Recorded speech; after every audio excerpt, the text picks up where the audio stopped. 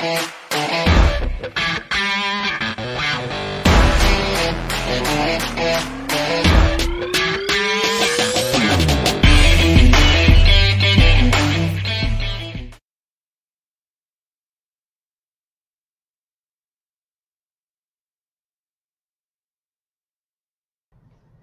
everybody, it's Rob, National Fire Radio. Thank you for joining us this morning on The Gospel. I'm very excited to be here. Got a special friend who I met a couple years ago, Brian Franz from Sentinel Fire Apparatus or Sentinel Emergency Solutions out in Missouri. Brian, thank you for coming on the show today. I'm super excited about this. We've been talking about this project for a little bit now, so thank you. Yeah, you bet, Rob. Absolutely, man. We've been talking about it for a little bit, and I'm excited to sit here and talk fire trucks for a little while. So for those of you who are out there, Brian and I met at Revolutionary Fire Tactics at the Lake, the longest named fire conference in the history of fire conferences, with David Woodward down at Lake of the Ozarks. So if you're not there, you need to come out this July and check it out. It's a great conference. So we got a lot of partnerships out there that are going to be there, and we hope to see you. But Brian and I met there, a couple years ago, and Sentinel happened to be there with some trucks, and we got to highlight some of them on National Fire Radio, and that's really where this relationship kind of began. But let's start at the beginning, Brian. Let's kind of talk about how you got into the fire apparatus game. Like, you're not the typical fire apparatus salesperson, and you're certainly not the typical president and owner of an emergency vehicle dealership. So, when did you start this journey? Yeah, so down there at the bottom, my name's rolling across, and it says owner/president, but I'm really a fire truck guy. I mean, that's where it all started. So my family, it's a family business, and my dad, I'm going to mess this up when he watches this, but my dad answered an ad in a newspaper back in like 1987 to sell fire trucks for a company. So he did that, and then in 1989, him and my mom started a company.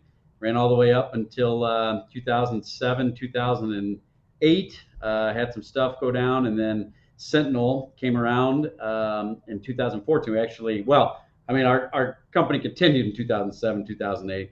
But then in 2014, Sentinel, we actually merged with Towers Fire Apparatus over in Illinois, and that's how Sentinel came to be. So the original family company was called Battalion 3, went for a long time. And then in 2007, they sold it, restarted Franco Fire Equipment, Franz Company.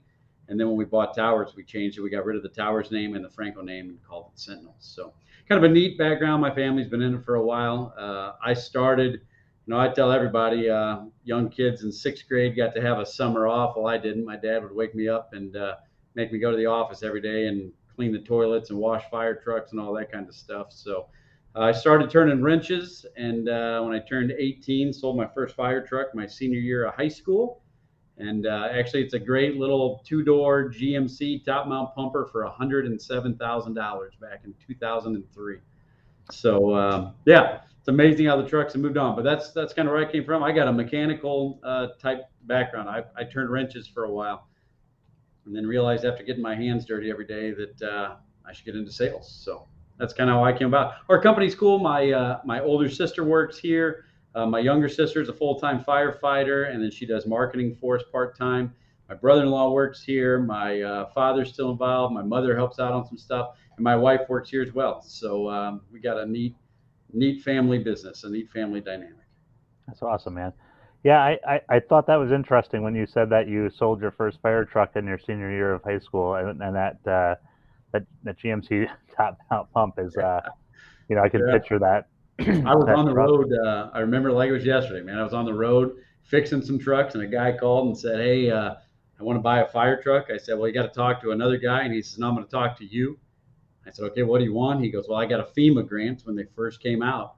I got $107,000, and we just became Rosenbauer dealers. I take that back. We were Rosenbauer dealers since 2001." But I called up there, and they said, "Yeah, we got a stock GMC chassis, blah, blah, blah." And I made it work. I walked in my father. I said, "I think I just sold a fire truck. What the hell do I do now?" Yeah. What a baptism by fire, so to speak. That's right, man. I couldn't even drive the truck home. I wasn't old enough to have a CDL yet. So it's interesting thing there, just like kind of hit on real quick, you had a stock truck, and I think a lot of people think fire apparatus and they're thinking custom built, but I think stock options really do provide benefit to the customers. Like, kind of hit on that real quick as we're diving in here. Like, what is the benefit of the stock options for the apparatus? Rob, it's changing, man. I mean, it's not getting weird. The industry is changing with all the parts shortages taking place, with the delivery stuff, with all these factors taking place, and not only the fire industry but in the economy. Stock trucks are becoming a big deal because guys, rather than waiting 2 years, they want to have a truck in a year. And it used to be whenever I first got involved. Now that was a stock truck back then, but we'd sell one stock truck a year out of 20 kind of thing. Well, now people are saying, hey, we want to get a stock truck and we don't care what it is. We just need a truck and we want it within the next 6 months. They just don't want to wait. So right. I think the stock truck, I think the industry is going to flip a little bit. I think we're going to see departments that say, you know what, in the past we've wanted it custom to the T exactly the way we want it. They're going to say, we'll sacrifice and we'll take this one at 85%, at least for the next couple of years. I truly believe that that's what's coming down the pipe. So, but we're in a no different boat compared to custom trucks though, because Rosenbauer stock trucks, building those are just as hard to a certain extent, purely from a parts perspective. Yeah, it certainly changed the landscape. And I think one of the other things too is that, a misconception, people thought like a stock truck, like you're going to have that GMC top kick, top mount pump or something like that. And it's going to be this commercial cab. It's not going to be a custom cab, but very much so. There's a lot of manufacturers, Rosenbauer included, that you're getting some really nice features on that stock chassis that's coming out, and it's the public's not going to know whether that was a custom built or a stock unit. Yeah, for sure. I mean, it used to be 10, 15 years ago, stock trucks just seemed to be like cheap trucks, right? Ones that didn't have any frills on them. You were lucky if you got a Q. You were lucky if you got decent stuff. And I think that part's changing. I think now, there's still some base stock trucks that are value type trucks, but then there's others that are stock trucks with a lot of features. I mean, you see some other manufacturers who are building some really cool stock type trucks that people are just eating them up. So I just think our industry, it's going to change, and we've seen it a little bit, but departments are going to say, rather than waiting 2.5 years to get that compartment at 46 inches wide, screw it. I'll take the one that's already built, that's already got a 42-inch wide compartment. And there's a little savings for the customer on engineering as well, because you don't have to worry about those issues coming into the play of the budget. So it's a little bit streamlining the process as well. Yeah. We've been really successful on one type of stock truck. We've actually sold 4 of them. I mean, just kind of back to back to back to back. And so Rosenbauer saw that, and so you're spot on there, because if we put 10 in the production schedule for 2022. So with those 10, I mean, by truck number 8, we got it down to a T on exactly how to build it. No engineering hours, all that stuff comes out of it. So there's savings. There's normally savings, I should say. Times are just weird right now, man. I mean, it's just weird. 100%. So that's kind of, but like we talked about the stock trucks, but I want to start diving into really why I wanted you on this show, is that like custom fire apparatus, Sentinel providing a Rosenbauer product, and you happen to, in my eyes, are this rescue engine guru. Like, I have seen some of the trucks that have come out of your dealership, and they are fantastic. So like, let's kind of hit into like the rescue engine concept first off, and like I said, you looking through the website, you seem to be producing or pumping out a lot of these apparatus. So like, why the rescue engine, and why is it becoming so popular in at least in the Midwest in Missouri? I was just going to say, it's really somewhat a Midwest thing, is what it feels like. I mean, where you're at, do you see many rescue engines, or are you still straight truck companies, engine companies, No, rescue companies? We have a rescue engine at work. We have a Class A pumper that's like for structural firefighting, and then we have a rescue engine as well with all the extrication equipment. We take that as a if we're called as a RIT team or a fast team. Gotcha. So and there's in our area of the Hudson Valley, there's quite a few departments that have rescue engines.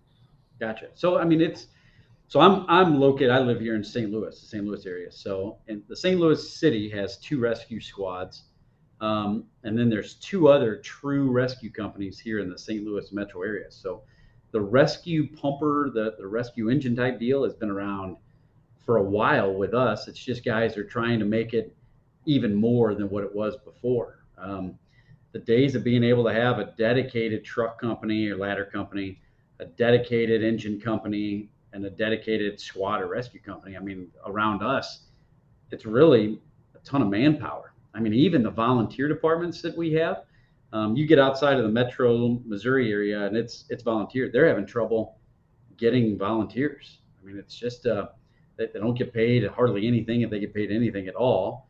So getting the manpower is difficult, and they're trying to combine everything into one truck. I mean, we have a department north of St. Louis, it's Lincoln County, Missouri.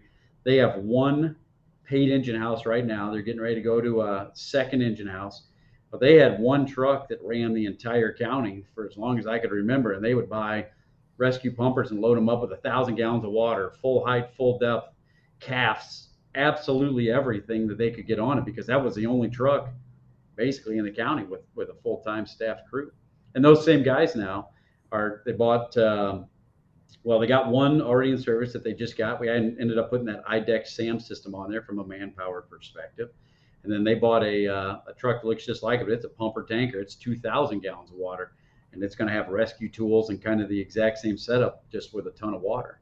So it really runs a ton of manpower and what other stuff that they have around them, if that makes sense. No, and so like paint the picture here, because if I come to you as a customer and I want to get a rescue engine, there's a give and take in this, right? Like, and we were talking about this a little bit before, because the ladder rack is always a popular bully pup to beat up on, Right. or a punching bag there, right? Right. But like, how do you, as a dealer, manage the give and take and the expectations that the customer has to expect coming into this? Because they're not going to get it. I don't want to say they're not going to get everything, because they can always pay for everything, but like in reality, like they're not going to get the traditional, like they may not have that low hose bed, Right. or they're so like. What are the things that you want to see the customer kind of be prepared for when they're talking about this? So I try to take a different approach. I think a lot of sales guys just walk in and say, "What do you want? I'll sell it to you." I mean, you just hit on a little bit ago, Rob. We can do anything with your money, right? That's just the reality of it. But I try to go in and say, "Tell me how you operate and what you want to do. Like what are the objectives?" Well, we run on the interstate all the time, or we're chasing the ambulance all the time, or we got fires all the time and we do nothing with the ambulance, or we got a ladder truck next door. Like all these factors are what goes into play with it. So I try to be, just try to help them with, they have these problems and how do we get them in the right truck? And so it goes right down that road, right? So we have a department who says, well, we have 3 ladder companies all around us. Okay, so how do you guys operate? Well, on our box or on our first alarm, the pumper goes and these other 3 ladders are coming. Well, then getting full height, full depth compartments are key to carry all the equipment, right? The ladders don't matter in that aspect, and somebody's probably going to light me up on this, but the ladders don't matter even if they're on a ladder rack, because right away they got a ladder truck coming right behind them. Well, they're going to pull the ladders off of that, and it's there within minutes, right? And their primary job is an engine. So as long as that as long as the parade's in the right procession and that Right. engine's there and that ladder truck's there, It don't it matter. should be a non-issue. And the engine shows up right out of the gate. Well, they're pulling pre-connects and going, right? Mhm. So now the ladder shows up. They got time to ladder the building or get the aerial up, whatever it needs to be. And then that third truck's hitting the plug. So when you take all those factors into play, then they can truly take what may be that rescue pumper. Lincoln County, I'll go back to these guys. They got a rescue pumper, 1,000 gallons of water, full height, full depth, all that equipment. That truck's going to be there first. And then they got an aerial that runs as well. Well, that's going to get hit with a volunteer and or a paid guy coming in. So that truck's going to show up second. And then the third truck could be this 2,000 gallons of water. But at Lincoln, they're going to run vehicle accidents left and right.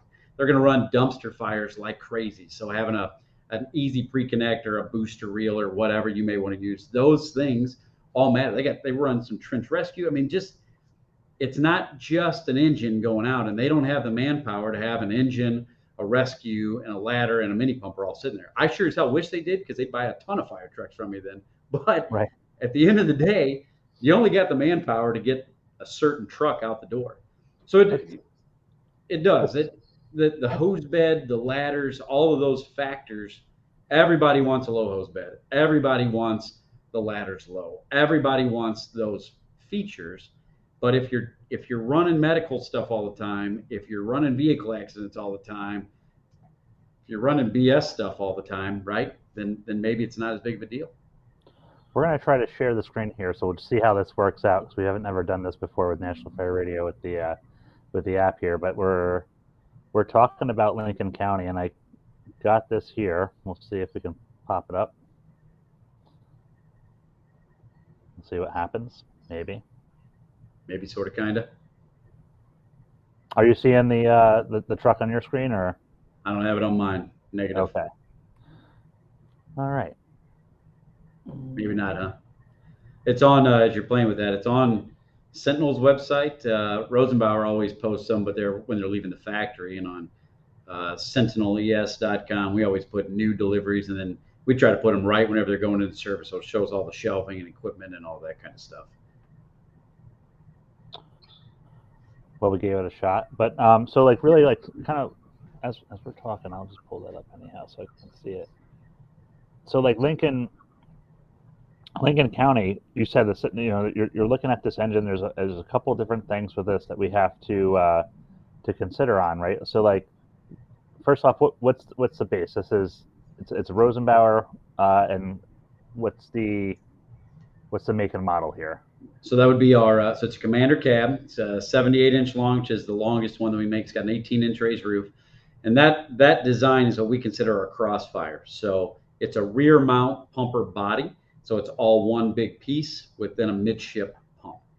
Now, the other thing that makes that one neat is, like I was saying earlier, it's got the IDEX SAM system on, which we've done quite a few of those.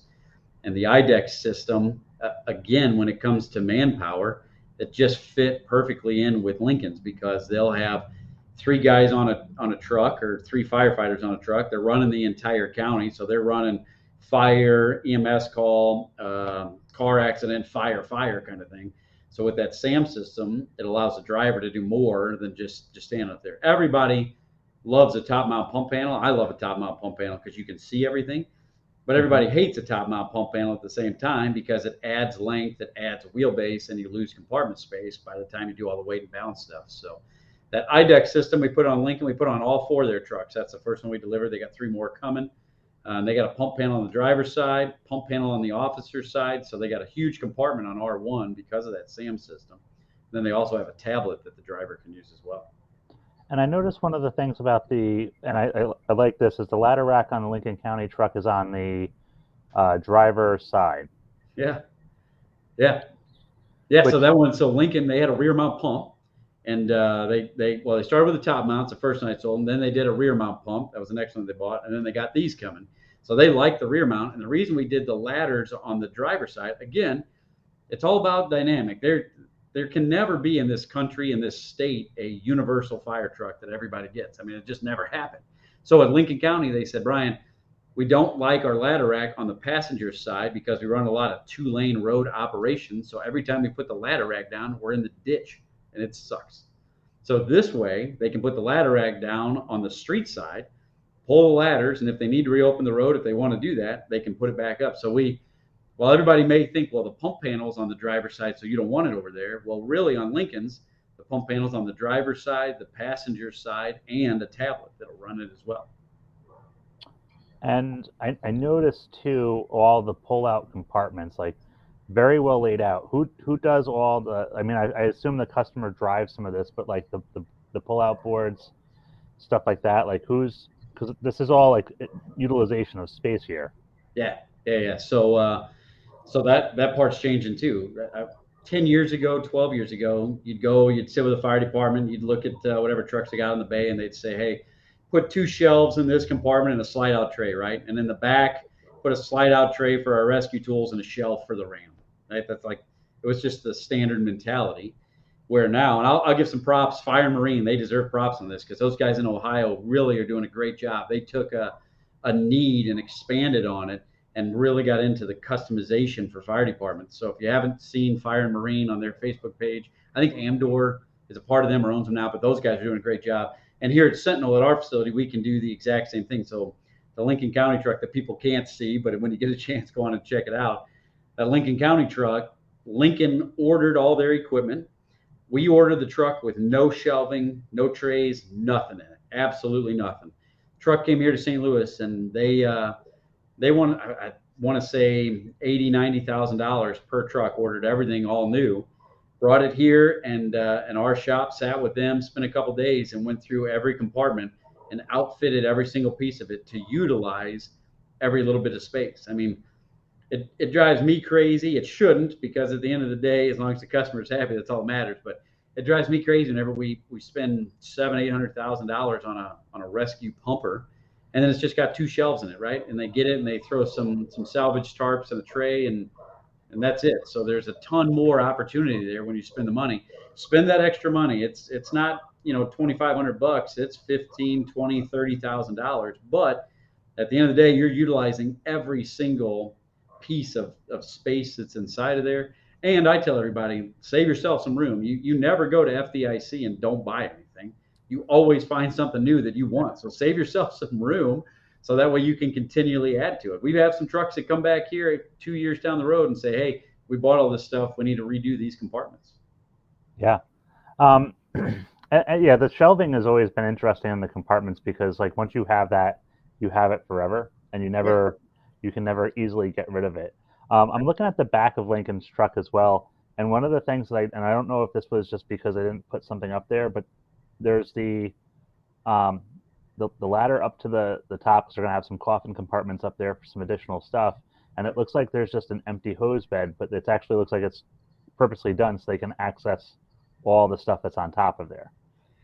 Yeah, so Lincoln was, it was kind of an interesting story. I've known those guys for a long time, but I may screw up how this conversation went. But like we were talking one day, and they got 5-inch hose. They carry 1,000 feet of 5-inch. Okay, what else? Well, we carry 700 feet of 3-inch, and we carry 250 or 300 feet of 2.5 as like a blitz fire pre-connect. Okay, well, how often do you pull the 3-inch? Never. We always pull the 5-inch. Okay, what do you carry it for? I don't know. Do we have to have it? Well, then, not really, right? ISO, depending on how all that stuff goes, but 1,000 feet of 5-inch will do it. And then the 2.5 was the same thing. Well, we never pull this one. We'd rather have just a 2.5-inch speedway that we can have a blitz fire sitting on, or a nozzle, some kind of quick attack out of that world. So that walkway was, we should try this to see how it works out. Coffin compartments are awesome, but coffin compartments are a pain as well, right? Because it's a ton of storage, but you put stuff up there that you try to never use, and the stuff you never use is probably heavy. So then it's kind of a pain where, Lincoln's is awesome. And re-racking that 5-inch, I was here one night with them, and we racked 5-inch, and reloading it was a lot easier standing in the walkway rather than standing on each lay and kind of building yourself up. So it was purposely designed, and I think it'll be interesting to see if Lincoln ever goes back to rescue pumpers without some kind of walkway in it. It'll be interesting to see if they miss the 3-inch dead load. Right. Yeah. No, it's interesting, and I also like the fact that the rear compartment, especially for those who are audio only, there's a booster reel in the back, and also like the customization of getting the cribbing back there. Yeah. That was another one. We put that booster back there just so we didn't have to have it up top, because you can never see how it rewinds, and then it all coils on one side of the drum, and it just becomes a pain when you can't see the booster. So we put it back there, and when the truck showed up, everybody was kind of nervous, because we thought, oh man, what the hell are we going to put underneath of it? And then here in our shop, our techs, they designed that cribbing rack, worked out perfect. Who cares if the cribbing gets wet from the booster, right? It doesn't matter. I think there's a direct tank fill back there too, right, Rob? I think underneath it there. Yeah, I see. So yeah, who cares if those items get wet, right? You're not putting a fan or rescue tools or anything like that. Who cares? It worked out really well. And then on the officer side, for everybody, especially those who are listening, there's in the rear compartment. Back to this here. You have your rescue tools, and it really starts getting at the extrication. You have it looks like your rescue jacks are in the back there, and you have your battery operated Hurst tools that are on a Lazy Susan that come out. So your plus all the airbags and the accoutrement for all of that stuff. All right there. And really, the rescue pumper world, it's truly changed as the battery world has changed. we are Hurst Jaws of Life dealers here at Sentinel. We do Supervac fans and Ram fans and all that kind of stuff too. We I don't even know the last time that we sold a true set of hydraulic rescue tools, right? In the past, rescue pumpers were a lot harder when you had to get two 100-foot reels. You had to have all the tools, right? You had to have a power unit, all those pieces. So the old saying of cramming 20 pounds of crap into a 5-pound bucket, it got easier by doing battery operated rescue tools, battery operated fans, and then all of your DeWalter Milwaukee stuff, all that kind of stuff. Hell, we just saw at FDIC, Supervac Command Light came out with that tripod light that's battery operated. You can put a FRC Spectra or a FireTech light on it, like better than just a Lowe's Milwaukee light. So the battery world changed everything as well on the rescue pumper side. It just changed everything. 100%. Yeah, the technology and where it was to where it has come to now and where it's going is insane. I mean, even with the batteries, I know some people might not like to hear it, but even what Rosenbauer has come out with now, as far as that electric fire engine that was at the show and it got delivered to Los Angeles. I mean, the concept fire truck is now a reality, and it's going to be a game changer for the American Fire Service. Yeah, and totally different, right? I mean, the one that we unveiled is it's not your traditional type fire truck. It's totally different. Now, there's naysayers against that who are all about tradition, right? Which makes sense. But then there's the ones who look at features versus benefits versus tradition and say, well, this thing's amazing. I mean, the rear steer, that truck, it'll be interesting to see how it evolves because it's small, it's compact, but to a certain extent, it's already a rescue pumper. I mean, the storage that's on it and the capabilities it can do, it carries a lot of that equipment already. Yeah, 100. Yeah, when I think it was Todd McBride said, like they said, like, hey, do you have more equipment, because we've got it on here, and it all made sense. Like, that was the eye-opening moment for me. I was like, oh wow, yeah, this is going to be something. Right, it's always something. The rescue pumpers, I think we do, I would say 90% of our trucks are rescue pumpers. The bigger cities, to a certain extent, still do it. But at Jefferson City, Missouri, they run some engines, but then their rescue engines are the exact same truck, just a little bit longer with some more stuff on them. Now, they did rear mount pumps to maximize storage space. Those trucks are probably 3 or 4 years old. Cape Girardeau, another big city around here, they did 3 engines and then 1 rescue engine with more stuff on it. So there's the true rescue companies. I delivered one to Monarch, Missouri last year, I guess. And that's one. Cape Girardeau did one a couple of years before that. But you just aren't doing many straight true rescue trucks like we were to a certain extent. Now, you bring up the rear mount pump, and I know for us in the Northeast, we don't see many rear mount pumps. What's the advantage for the customer when they're designing a rescue engine? They're gonna consider this rear mount pump, but like why the rear mount, and what does it do for you from a standpoint of compartment space and making the operation a little bit smoother? Yeah, hell yeah. Let's talk rear mount pumps, Rob. I'm a rear mount pump guy. That's one of my favorite trucks to talk about. So it just changes stuff around. It truly does. And I wish I had some pictures on here to show you. But if you think of a standard side mount or a standard top mount, right? You got the cab, and then you got the body or the pump house, and then you got the body again. So it's 3 different pieces. Well, weight and balance plays a huge role to that, right? Because you got to get the water tank to balance in order to put enough water on the front axle. So from a pure truck building perspective, now on a rear mount, you got a cab and you got a body. So we can shift the water tank all the way forward. So not only philosophically do things change, but operationally it does too. Because with the water in the front, it handles different. The compartments can now be full depth because the tank can be longer. You don't have to tee the tank. There's a lot of those factors that go into play with it on a rear mount. The wheelbase can shorten, so your maneuverability changes. I mean, all those pieces go into play. And the guys who, Jefferson City, I mean, they're a great one to talk about this. They had all side mounts for a long time. And they ended up going rear mounts. I haven't talked to them in a while. There may be comments that show up on this, something different, but as far as I know, they love the rear mount pump side purely because they run with two ladder companies. They have a 109-foot straight ladder and a platform. And so it allows the operator, right? You always tell people pull past the fire if you're in the engine, pull past the fire to give room for the aerial. So on a rear mount pump, you want to pull past the fire. So that way that pump operator's at the back of the truck and they can see everything. So now you're relaying on a 25-foot roll to the aerial that's 15 feet away from you kind of thing because it's right there. So you're seeing everything. You're at the back of the truck. So now you're kind of a utility guy where you can do everything. On a side mount, it's great. But if you're standing on the side mount, you got all the discharges and the intake coming right at you between your legs, all that kind of stuff. There's no, I mean, let's just clarify. The pump is on the driver's side or the passenger side, rear of the truck. It's not on the true back of the truck. So you just don't have anything around you. So I talk about rear mount pumps.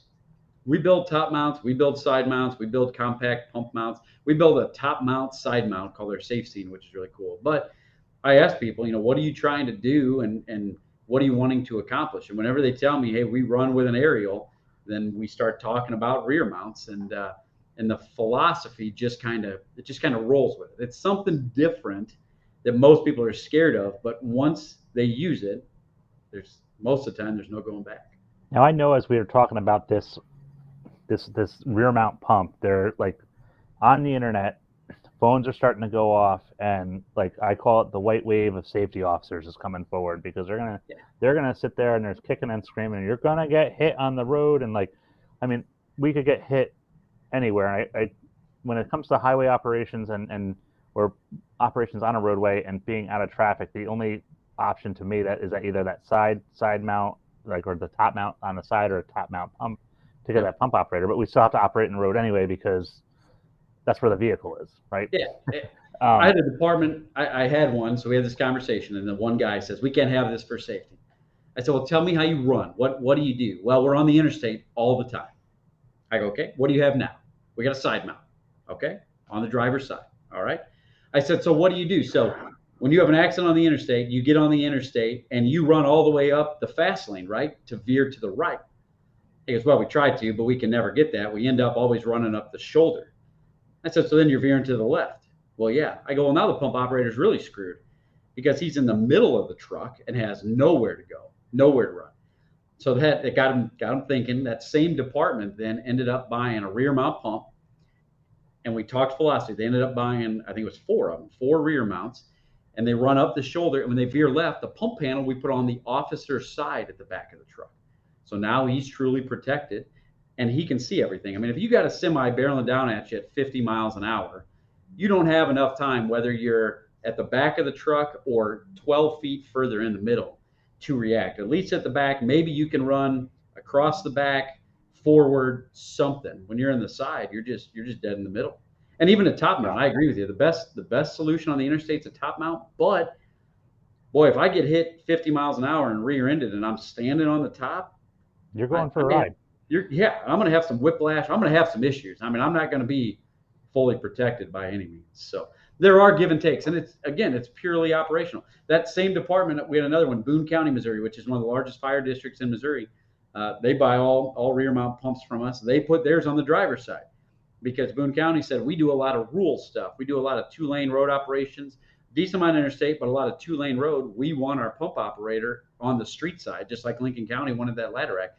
We don't want the pump operator in the ditch on the passenger side. We want them street side, so they're on the driver's side, rear pump panel, full depth compartments, rear mount pump all the way around, and then they draft a bunch. So that way they pull up straight into a whatever, trailer fire, whatever it may be.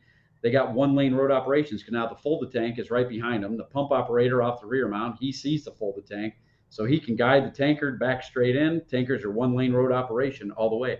You don't have on a gravel road a giant area to set the folded tank off the side.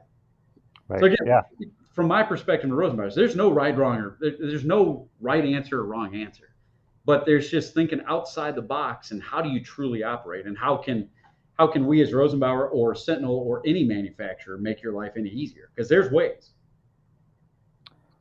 Now, one of the other things that's really popular with rescue engines is that front bumper, and I know that when we were in at Revolutionary Fire Texas at the Lake, we had the truck from NBC, and like it just had an aggressive front bumper. Like they had so many options to do with that bumper. I don't know what they ended up choosing, but like let's talk about the front bumper first in the Rosenbauer product, then on Rescue Engines, period, because I think it's something where it's becoming a catch-all, but like it has to be thought out. You can't just start throwing hydraulic tools up there and then a hose or a reel for cord or lights or whatever, a kitchen sink. Like it's got to be there's got to be a plan to this, right? Yeah, yeah, absolutely. I mean, it's a everybody thought, well, you just get an 18 or a 24-inch bumper extension, like that's just normal on a truck, which it isn't. But at the same time, you see so many gigantic bumpers out there with just a trash line in the middle, right? So Right. to me, it's a underutilization of space to a certain extent. You can do so much more with it if you just plan it out. Now, again, it's all based on your terrain, though. Lincoln County is a great example. On their first and second truck that they got for us, we had rescue tools and everything, reels, all that stuff in the front bumper. And on this truck, they have no trash line, no front bumper. I think it's only like an 8-inch extension to get the Q and the air horns in there because they were bottoming out the bumper all the time. Their terrain, they were just destroying the bumper. So they took everything out. But city-wise, or if you're in an area that can afford it, if you're able to pull the rescue tools out of a compartment, Fenton, Missouri has a 109-foot aerial that they're just getting from us. We're putting a cutter, a spreader. They couldn't get the ram up there, but cutter, spreader, battery tools. It's got a trash line up there, and I think a compartment for something else, all in the front bumper. And if you think about just the rescue tools alone, if you got a cutter and a spreader, a trash line, and maybe a ram in the other side hose well, and some ram pieces, that takes a ton of room out of whatever compartment, L1, L3, the rear center, whatever that may be. So to truly utilize and make it a rescue bumper, if your terrain allows for it, the best thing to do is to take that bumper and put something up there, for sure. And I know, so recently, for myself, my department has purchased a ladder truck, and we were out at Rosenbauer. We just talked about the rescue engines. We're hitting on the extrication. We hit a little bit about the fireside pre-connects and hose lays, but also like rope rescue. There was some great stuff that I saw out at the factory with hitches. Like people are putting either a hitch on like a trailer hitch attachment either on the bottom was always for not a hard point but a tie off winches and stuff. Yeah.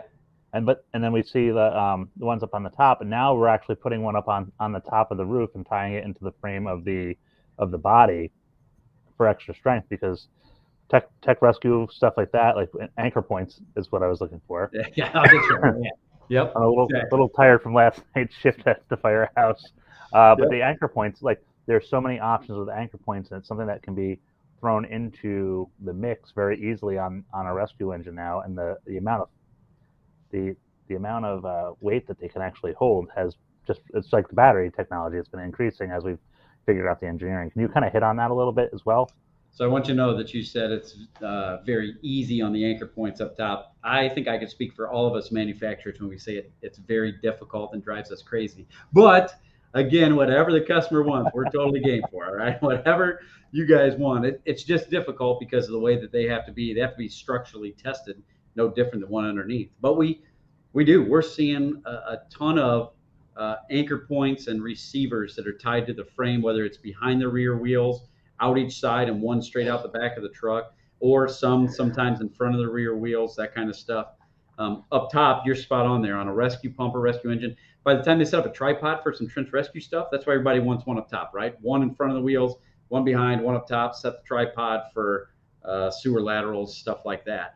But on rescue pumpers, you just got to tie the pieces together. But they're there all the way. You were talking about aerials a little bit ago. We've delivered 2 aerials, and I've never done this before, but we've delivered 2 in the past couple of years that are one's a 100-foot platform, and one is a 109 straight ladder that have coffin compartments on an aerial, and they turned out awesome. And guys wanted to store. It's not for the Stokes basket because that's on the side of the base section. It's not for a roof ladder because that's on the other side of the base section. It's for rope rescue stuff and all of those things that are just usable, light that you can throw off, but they take up room. And so Right. when you couple in those pieces and you couple in battery tools and battery fans, now you're taking an aerial that used to be an aerial, right? Strictly, and they maybe you jump company, maybe you don't. And we're seeing a lot of departments who now have an aerial with 500 gallons of water. It's a 109 footer and all the rescue capabilities. Now you got a freaking rescue pumper aerial that people are running on.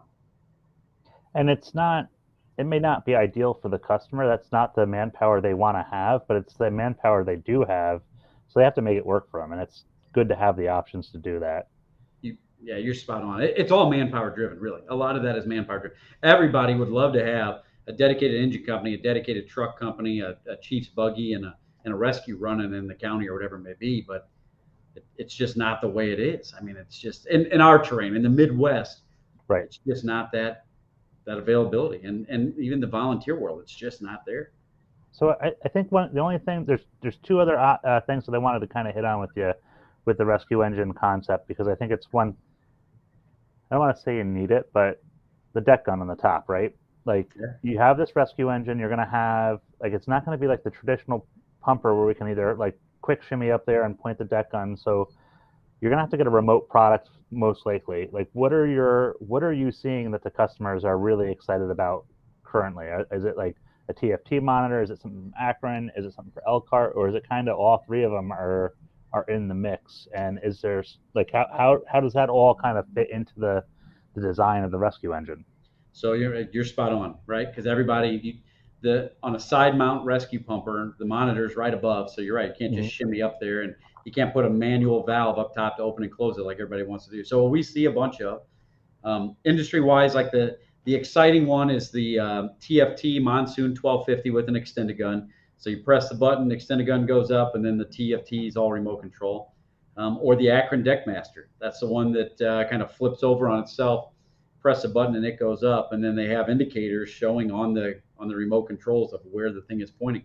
So we're seeing on almost every rescue pumper to that extent, they're spending the extra money and either going all electronic remote controlled deck gun or no monitor at all.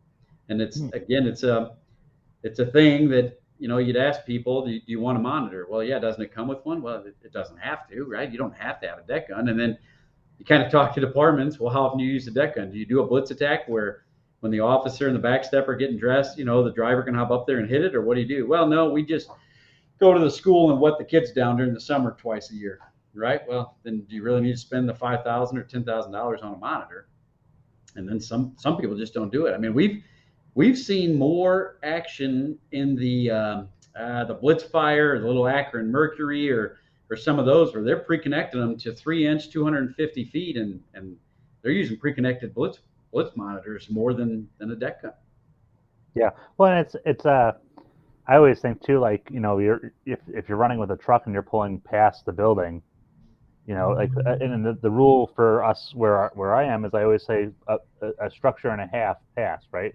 Well, Yeah. one building and then a half, just because if you have a mid mount, you want that extra scrub area, so that they have the front of the front of the address is what we want to open up for them. But now that deck gun is a building and a half past the fire building, so it's like the whether it's the Akron, the TFT, or even the Elkhart Brass, I think has the RAM, right? Like these Right. are all lightweight portable monitors that can be deployed relatively quickly, and then hit it and go to work. So One of the first rear mount pumps I ever sold. Department's going from a side mount. They wanted a rear mount, so we put the 2 inches 3/4 to 2.5, all the pre-connects up at the front of the body, and the monitors up at the front because that's what they were used to with their midship. So they go to replace it 10 years later, and I said, "Well, what don't you like about this truck?" They said, "We hate the deck gun and the pre-connects." Really? Yeah, we hate it because we get so used to pulling past the fire. It's exactly what you just said. Now the pre-connects and everything are forever further forward and they're completely useless. So on their second truck, they kept the rear mount pump, but we put the monitor at the very back of the truck. So they shimmy up the back, the monitor's sitting right there, and then their pre-connects are in the rear bumper. So everything came out the back of the truck, everything, right, for that exact reason. because it doesn't have to be in the middle. Doesn't have to be, no. And again, it's not my job or any truck sales guy to tell you what you need. It's the customer's job to say, hey, here are the problems that we have, and then let us say, okay, well, here's some other options that are available to you. I mean, there's a ton of great manufacturers out there, and a ton of them who build great trucks that there's a variety of stuff that you can buy. It's just a matter of you telling us. Don't just think that this is the way it is. We can get you anything that we can build you anything. Again, I know it sounds very salesmanish, and I don't mean it to, but we'll do anything with your money. Right.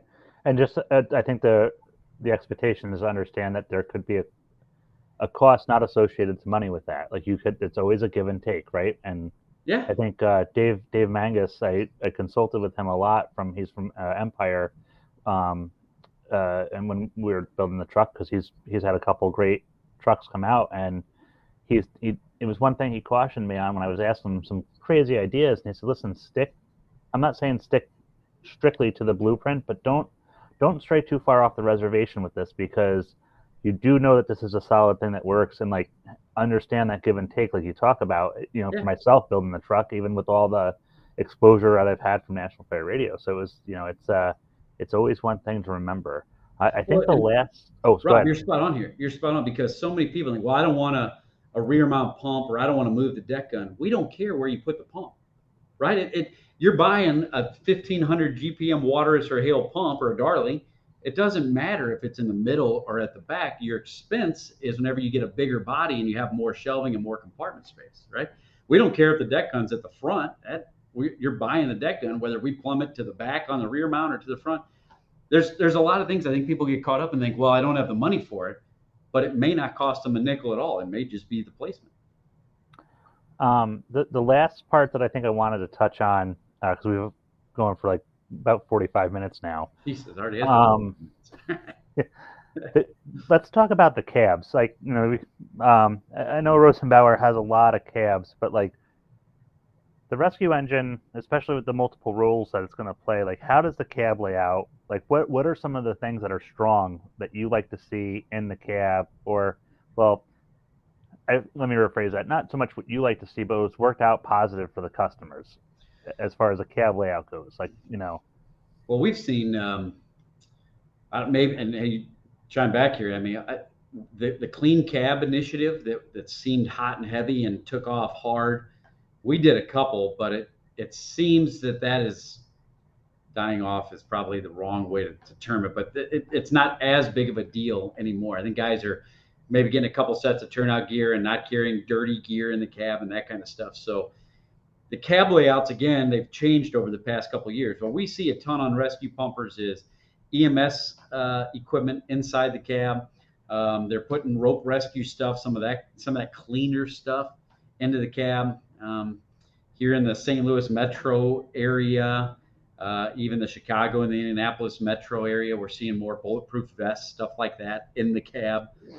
Doesn't make much sense to get a bulletproof vest and put it in an outside compartment that you got to get out of the truck to get, right? Doesn't make any sense.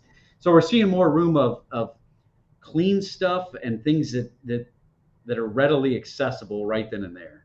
Rosenbauer makes a 78-inch cab, and some of the other big guys make these really long cabs that when you get inside the truck, you don't need it, but it buys you a huge compartment on the outside from the back of the cab to where the rear crew door starts. And so we do a ton of those big cabs, and they're utilizing those back cab doors for dirty gear, for helmets, for some of those type of things. That way they got clean gear inside, dirty gear outside, or EMS stuff on the outside of the truck. There's these waves that take place of not wanting all the EMS gear in the center where the back step's got to carry it out. It's heavy as hell. So that way it's on the outside of the truck, but yet still in a clean area where it's not going to get destroyed. I've always thought of that middle compartment that people like to sell the EMS equipment to be in, but then you either staff down because maybe you're running, dual staffing on an ambulance and the engine, and that ambulance crew's out. Now you're running first response on the engine, and you're doing that twist up and in and then pulling out. And that's never made sense, when I see it. But it never made sense to me that the trucks that have 2 or 3 forward-facing seats, but they're a small cab, and then you got guys all bunched up, shoulder to shoulder, all over the place. So that's the other thing we see is a lot of them are a 5-man cab. We see a couple 6s, but 4 to 5-man cabs, and then they're doing like 3 forward-facing seats. It seems like now most people want to ride forward, especially the younger generation. Nobody wants to ride backwards necessarily. So we see a lot of 3 forward-facing seats, and they spread them out to give you some more area. And then behind the driver, we're putting a gear compartment so the driver can put all his gear. And then on the up behind the officer, whether it's a refrigerator, some kind of refrigerator cooler, or officer gear back in there. Yeah. Well, Brian, thanks for like kind of just giving us this glimpse into the world of rescue engines. I mean, I think there's probably a million rabbit holes that we can dive headfirst into with this, but we covered a lot of ground. Is there anything that you have coming up, or anything that we missed that you want to talk about, promote, or anything at all? We got some pretty neat ones coming in. If you're looking at that rescue engine perspective, you can go to Sentinel's website. Like I was saying, we've done some videos. If you haven't joined our YouTube, I walk around a couple of trucks. We're really trying just to show people all the options that are out there. We're doing some Rosenbauer quick hits on different things that you can get with your Rosenbauer truck if that's the way you're leaning. So there's a lot out there. Hell, I'd love the chance to come back on, Rob, and do maybe have a truck behind me and just talk about that exact truck and kind of how it's laid out. We got another Lincoln truck coming. Maybe we do another one of these and just show everybody all those Maybe pieces. we fly out to St. Louis and you can pick me up at the airport, and we'll spend a weekend going over. I mean, that would, like I said, possibilities are endless. But yeah, Absolutely. It's awesome to see them in person. I mean, it just changes everything. It's one thing for us talking about, but it changes everything when you physically see it. Yeah, 100%. And especially, I think, not only seeing them, but if you can get into some of the fire stations and see firehouses, and see how the rigs are operating, and see, because I think that's like when we talk about the rear mount pump, the nice thing that I liked about the conversation is you're finding out how the customer is operating, because if they are, like you said, going up that right hand shoulder and then they're turning left, well, then why not go with the rear mount and put it on the officer's side? It's one of those, versus the rural department who's got to have that one lane open, so street side's a better option for them. It's just and it really is. It's that fireman who's, he's been a fireman for 20 years, or he's a captain, whatever it may be, and that's the way the trucks have always been at that department, right? It's again, it's not right or wrong. It's just, well, this is the way we've always had, and this is what we're used to. And whenever you just poach that, hey, how do you operate? I try to be that. I try to be a consultant more than anything, and let people talk themselves into the way that they may want something, not me. I hate selling stuff. Nobody wants to be a salesman. Nobody wants to feel like they're being sold something. Everybody wants to buy something. When you go buy a car, you and your family want to buy the car. You don't want the sales guy breathing down your neck on stuff. So there's options out there. Check out all the different stuff that may work better. And I think one last thing too. I just wanted to, and I keep saying one last thing. I'm like that politician getting one last word in. But how important is service? Because I've seen a lot of fire trucks across the nation, and like service contracts, understanding the service that you're going to get from the dealership. Like, how does this play into just the apparatus game in general? Rob, if a salesman walks into your fire department and says you don't need service because our trucks are perfect, throw his ass out on the street right away. Right? There is no such thing as this. And, people, I'm sure I'll get blown up on this, but everything's going to break in some way, shape, or form. And here at Sentinel, we're trying to do some things. We're trying to set up mobile technicians to be able to go out. We're trying to set up some pickup and delivery, just some different avenues to be there to support those guys. The trucks are getting more and more complicated. The days of having that fireman who's maybe a mechanic or a retired mechanic or whatever it may be, who works on buses or trash trucks, whatever, it's just more difficult. And having our EVT certified guys and having guys at a fire service dealership, whether it's Sentinel or whatever, but when you're speccing a truck, whenever you're looking to buy, I think it's key that you check out service. I think it's key that you go visit their service center. I think it's key that you ask how long it's going to take for you to get here. All those pieces matter, because when your truck is out of service, it's a huge event. We had a situation 4 hours from here. Department went, newer truck, had some guys go out there and look at it. Oh, the truck's out of service. It's a disaster. You'll never be able to use it, blah, blah, blah, blah, blah. And we send our guy out there. Well, the cable came loose off the manual pump shift override. I mean, it was nothing. We disconnect the cable, truck's in service within 15 minutes. So the trucks are more difficult, and having fire truck people work on them are huge. And everybody would like to say, well, if you buy a Rosenbauer, take it back to a Rosenbauer dealer or Pierce dealer or whatever. The reality is that if you have a good fire truck service center around you, they should be able to help you out. That's the key. Yeah, awesome. Well, Brian, thank you so much. Hang around a little bit once we're done here, but I really appreciate you coming on The Gospel today and talking about your passion here with Sentinel and rescue engines and, a couple extra things as well. So I love it, brother. I'll come back and talk fire trucks anytime with you. Awesome. This is Rob, National Fire Radio with The Gospel, with Brian, owner and president, Sentinel Emergency Solutions. We'll see you guys out there.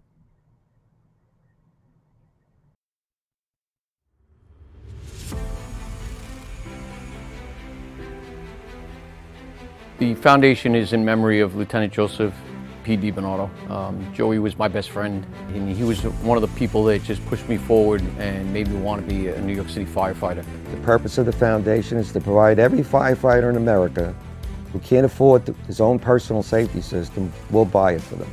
It's extremely important to give back and remember the legacy of Joey. He lost his life, and he's not forgotten. We're going to remember him forever, and we're going to do that through supporting the foundation and all the training that it does.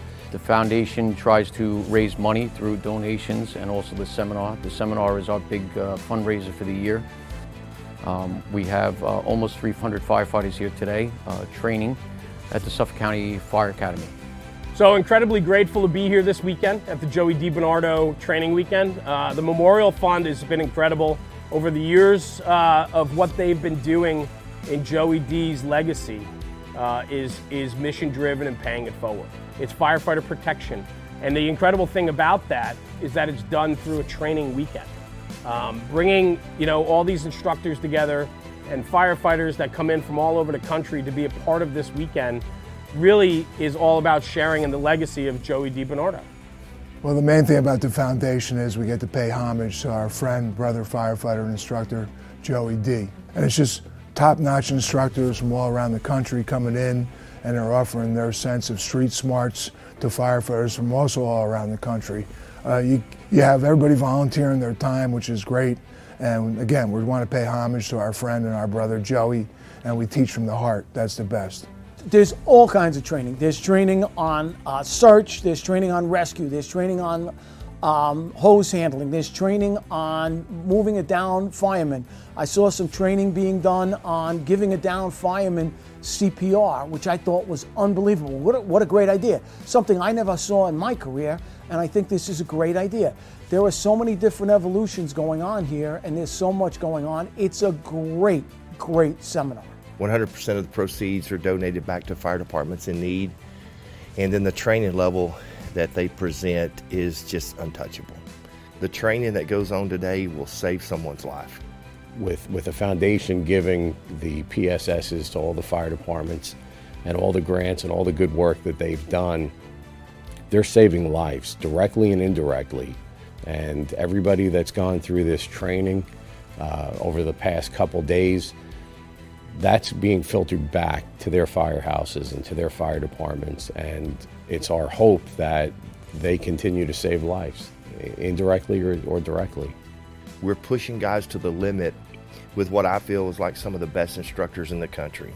So you have the whole world encompassed in this. It's a great, great, great training venue. They're giving back to try to save lives, so we don't lose anyone else like we lost on Black Sunday.